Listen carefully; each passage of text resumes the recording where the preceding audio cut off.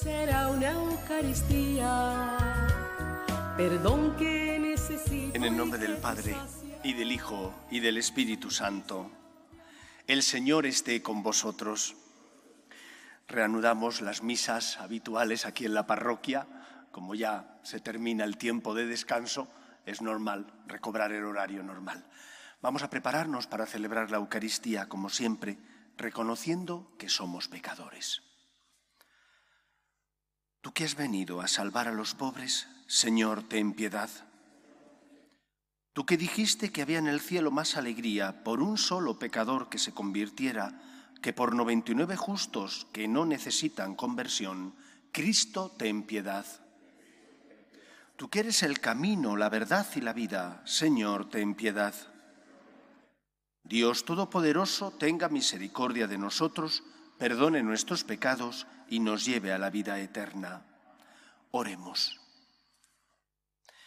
Dios Todopoderoso, de quien procede todo bien, siembra en nuestros corazones el amor de tu nombre, para que haciendo más religiosa nuestra vida, acrecientes el bien en nosotros y con solicitud amorosa lo conserves. Por Jesucristo nuestro Señor.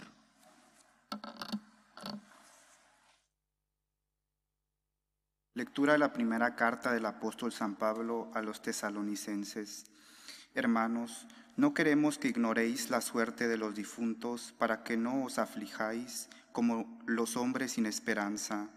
Pues si creemos que Jesús ha muerto y resucitado, del mismo modo a los que han muerto, Dios por medio de Jesús los llevará con él. Esto es lo que os decimos como palabra del Señor. Nosotros, los que vivimos y quedamos para cuando venga el Señor, no aventajaremos a los difuntos, pues Él mismo, el Señor, cuando se dé la orden a la voz del arcángel y al son de la trompeta divina, descenderá del cielo, y los muertos en Cristo resucitarán en primer lugar. Después nosotros, los que aún vivimos, seremos arrebatados con ellos en la nube, al encuentro del Señor en el aire, y así estaremos siempre con el Señor. Consolaos pues mutuamente con estas palabras. Palabra de Dios. Te alabamos, Señor. El Señor llega a regir la tierra. El Señor llega a regir la tierra. Cantad al Señor un cántico nuevo, cantad al Señor toda la tierra, contad a los pueblos su gloria, sus maravillas a todas las naciones. El Señor llega a regir la tierra. Porque es grande el Señor y muy digno de alabanza, más temible que todos los dioses, pues los dioses de los gentiles son apariencia, mientras que el Señor ha hecho el cielo. El Señor llega a regir la tierra. Alégrense el cielo, goce la tierra, retumbe el mar y cuanto lo llena, vitoreen los campos y cuanto hay en ellos. El Señor llega a regir la tierra. Aclamen los árboles del bosque delante del Señor que ya llega a regir la tierra, regirá el orbe con justicia y los pueblos con fidelidad. El Señor llega a regir la tierra.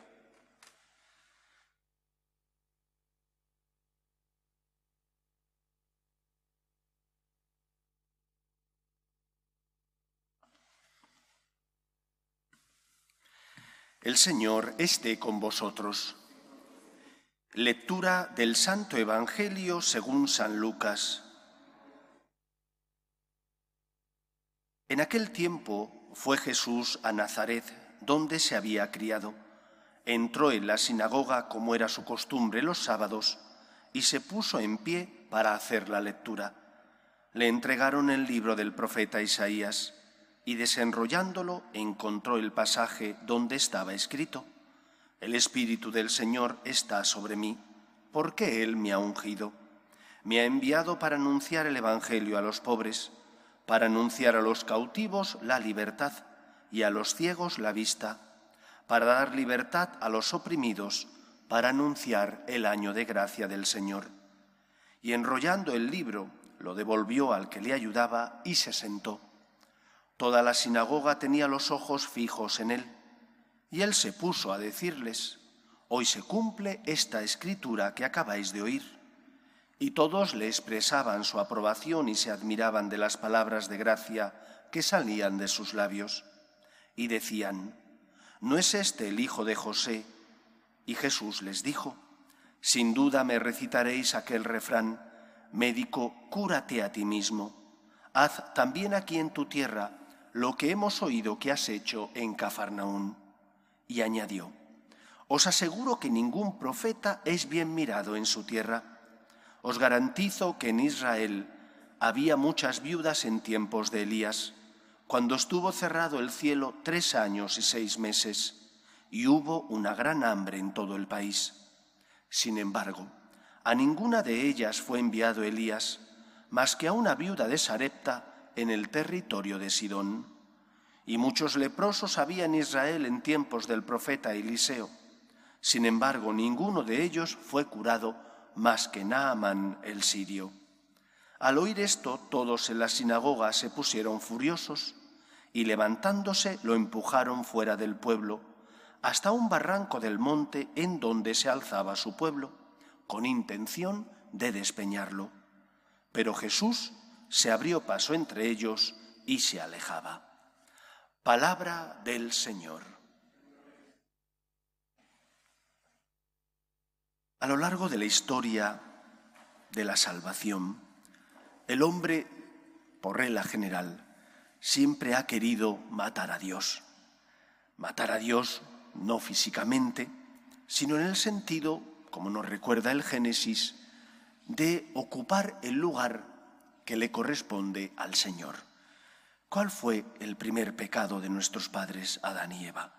Fue un pecado de desobediencia y soberbia. Ellos quisieron ser como Dios.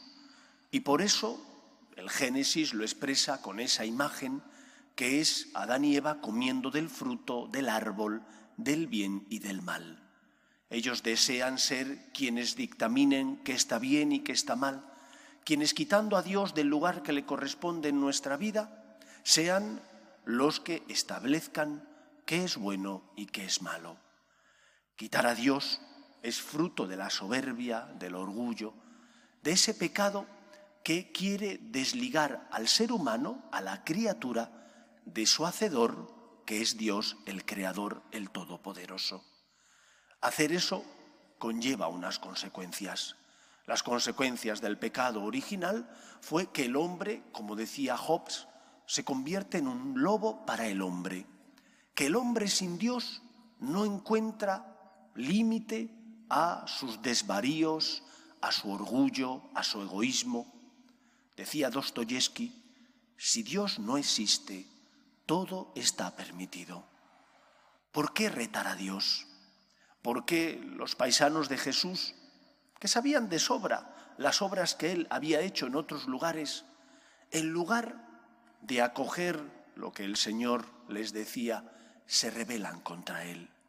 ¿Por qué razón sus paisanos, en lugar de sentirse afortunados y escuchar las palabras de misericordia que salían de los labios de Cristo, como no hace milagros, entonces quieren matarlo y despeñarlo por el monte donde se alzaba el pueblo? Por soberbia y orgullo. Cuando quitas a Dios del centro de tu corazón, entonces tus pasiones, tu egoísmo, tu soberbia se apoderan de ti y te conviertes en un lobo para el hombre. Esa es la razón y la causa por la que vemos que nuestra sociedad en muchos casos vive sin norte. No vive en una moral natural porque la ideología de género, por ejemplo, quiere suprimir el nexo que existe, la huella que hay en la creación, el nexo entre Dios creador y su obra. Tampoco viven una moral revelada, puesto que no creen en el Señor encarnado, en Cristo. Y entonces es la guerra del más fuerte. Vivimos en una sociedad que no tiene límites, donde hoy se aprueban unas leyes en un sentido, mañana en el otro. ¿Y qué es lo que marca la diferencia del bien y del mal? ¿Lo que diga la mayoría o lo que los medios de comunicación logren inculcar en las personas? Pero eso no tiene por qué ser fiel a la verdad. No hay una moral natural y mucho menos una moral revelada. ¿Qué es lo que tenemos que hacer? Primero, confiar en la gracia de Dios.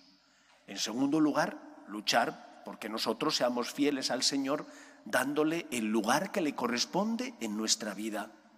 Eso no significa que no caigamos, porque somos débiles, tropezamos, pero con la ayuda de la gracia de Dios nos levantamos con humildad, pedimos perdón, volvemos a empezar y en lugar de caer 10 veces caemos 5, porque el Señor mueve nuestro corazón y nos ayuda a ir perfeccionándonos y poco a poco vamos ascendiendo hacia la santidad, hacia esa perfección a la que Dios nos llama. Y de esa manera seremos luz en medio del mundo. Lo que no podemos hacer es adaptarnos al mundo. Lo que no podemos hacer es decir, porque tengamos una mentalidad derrotista, todo está perdido, ¿qué más da? ¿Para qué luchar o nadar contra corriente? Nosotros creemos en Cristo. Él es el Hijo de Dios, el Salvador. Nosotros, como Pedro dijo, sabemos, Señor, que solo tú tienes palabras de vida eterna. Y de esa manera iremos evangelizando, llenando nuestra sociedad con nuestro ejemplo y testimonio, siendo instrumentos del Señor, del amor de Dios, por la fidelidad a la verdad y la justicia, por la integridad de nuestras costumbres, por esa confianza y el testimonio que damos de que creemos y confiamos en el Todopoderoso. Él es el Señor, nosotros no somos más que meros siervos. Que el Señor nos ayude a nunca dudar del poder de la gracia. Nos ponemos en pie. Pedimos al Señor por las necesidades del mundo y de la Iglesia.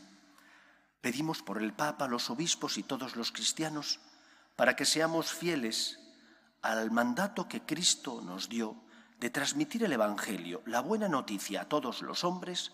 Roguemos al Señor. Pedimos por nuestras familias para que se mantengan unidas en el amor a Dios, en el respeto a su santo nombre, para que en ellas se transmita la fe de padres a hijos. Roguemos al Señor. Pedimos por aquellos que viven en países donde no hay paz, donde no existe libertad de culto, libertad de expresión. Roguemos al Señor. Pedimos también por los que sufren, especialmente por los enfermos que más padecen la pandemia del coronavirus, por las personas que se encuentran en paro, por las familias rotas. Roguemos al Señor. Escucha, Padre, las súplicas de tus hijos, que nos dirigimos a ti confiando en tu amor. Te lo pedimos por Jesucristo nuestro Señor.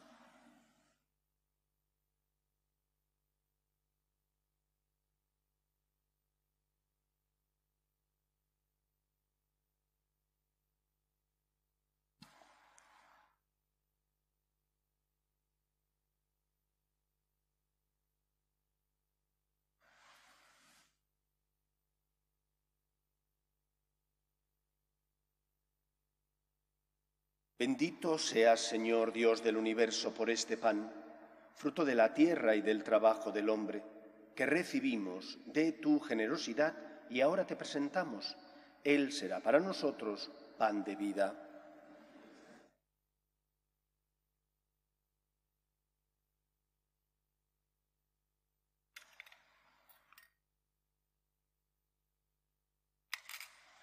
Bendito seas, Señor Dios del universo, por este vino, fruto de la vid y del trabajo del hombre, que recibimos de tu generosidad y ahora te presentamos.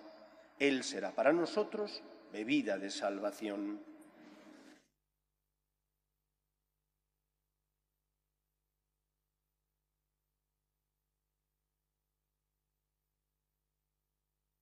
Orad, hermanos, para que este sacrificio mío y vuestro sea agradable a Dios Padre Todopoderoso.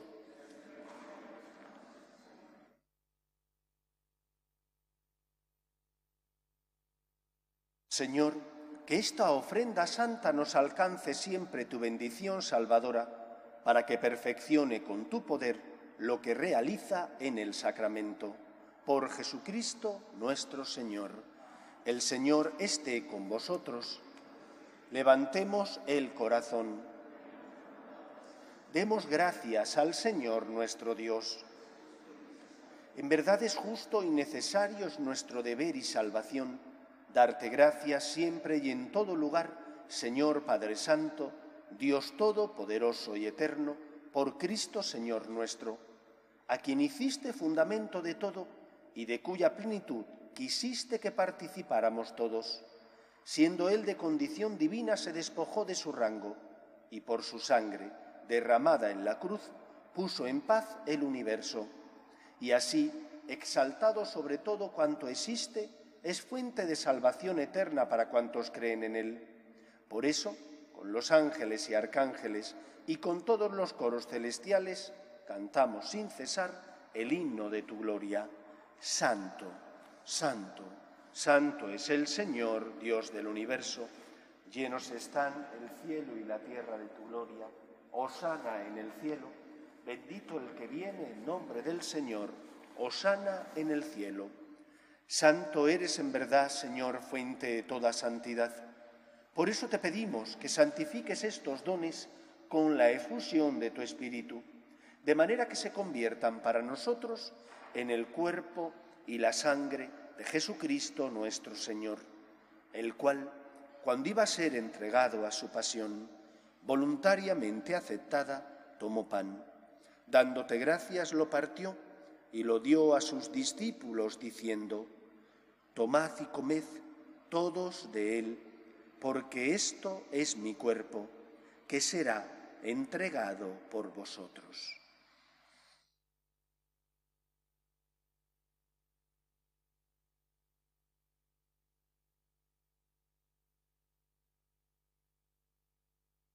Del mismo modo, acabada la cena, tomó el cáliz y, dándote gracias de nuevo, lo pasó a sus discípulos, diciendo: Tomad y bebed todos de él, porque este es el cáliz de mi sangre, sangre de la alianza nueva y eterna, que será derramada por vosotros y por muchos para el perdón de los pecados. Haced esto en conmemoración mía.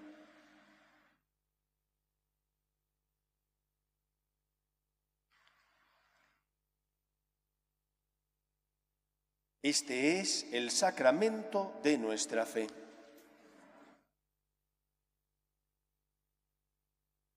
Así pues, Padre, al celebrar ahora el memorial de la muerte y resurrección de tu Hijo, te ofrecemos el pan de vida y el cáliz de salvación, y te damos gracias, porque nos haces dignos de servirte en tu presencia. Te pedimos humildemente que el Espíritu Santo congregue en la unidad a cuantos participamos del cuerpo y sangre de Cristo. Acuérdate, Señor, de tu Iglesia, extendida por toda la tierra, y con el Papa Francisco, con nuestro obispo Carlos y todos los pastores que cuidan de tu pueblo, llévala a su perfección por la caridad. Acuerde también de nuestros hermanos que durmieron en la esperanza de la resurrección, de tus hijos Román, Charo, Pilar y Ramón, y de todos los que han muerto en tu misericordia, admítelos a contemplar la luz de tu rostro. Ten misericordia de todos nosotros, y así con María, la Virgen Madre de Dios, su esposo San José, los apóstoles y cuantos vivieron en tu amistad a través de los tiempos, merezcamos, por tu Hijo Jesucristo, compartir la vida eterna y cantar tus alabanzas. Por Cristo, con Él y en Él, a ti, Dios Padre Omnipotente, en la unidad del Espíritu Santo, todo honor y toda gloria por los siglos de los siglos. Fieles a la recomendación del Salvador y siguiendo su divina enseñanza, nos atrevemos a decir: Padre nuestro, que estás en el cielo, santificado sea tu nombre. Venga a nosotros tu reino, hágase tu voluntad en la tierra como en el cielo. Danos hoy nuestro pan de cada día.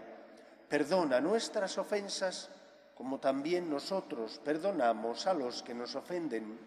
No nos dejes caer en la tentación y líbranos del mal. Líbranos de todos los males, Señor, y concédenos la paz en nuestros días, para que, ayudados por tu misericordia, vivamos siempre libres de pecado y protegidos de toda perturbación, mientras esperamos la gloriosa venida de nuestro Salvador Jesucristo. Señor Jesucristo, que dijiste a tus apóstoles: La paz os dejo, mi paz os doy. No tengas en cuenta nuestros pecados, sino la fe de tu Iglesia, y conforme a tu palabra concédele la paz y la unidad. Tú, que vives y reinas por los siglos de los siglos, la paz del Señor esté siempre con vosotros. Cordero de Dios, que quitas el pecado del mundo, ten piedad de nosotros. Cordero de Dios, que quitas el pecado del mundo, ten piedad de nosotros. Cordero de Dios, que quitas el pecado del mundo, danos la paz. Este es el Cordero de Dios que quita el pecado del mundo. Dichosos los llamados a la cena del Señor. Señor, no soy digno de que entres en mi casa, pero una palabra tuya bastará para sanarme. El cuerpo de Cristo. Amén.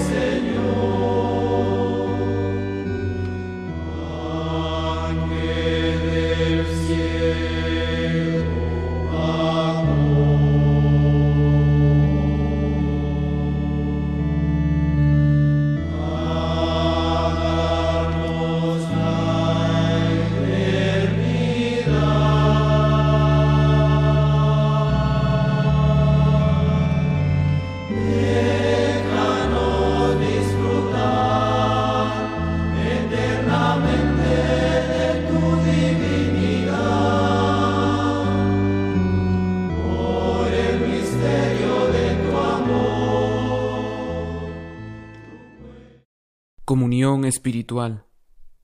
Creo, Jesús mío, que estás realmente presente en el Santísimo Sacramento del altar. Te amo sobre todas las cosas y deseo recibirte dentro de mi alma.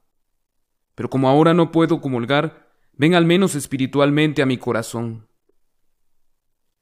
Y como si ya te hubiese recibido, te abrazo y me uno del todo a ti. Señor, no permitas que me aparte de ti. Amén.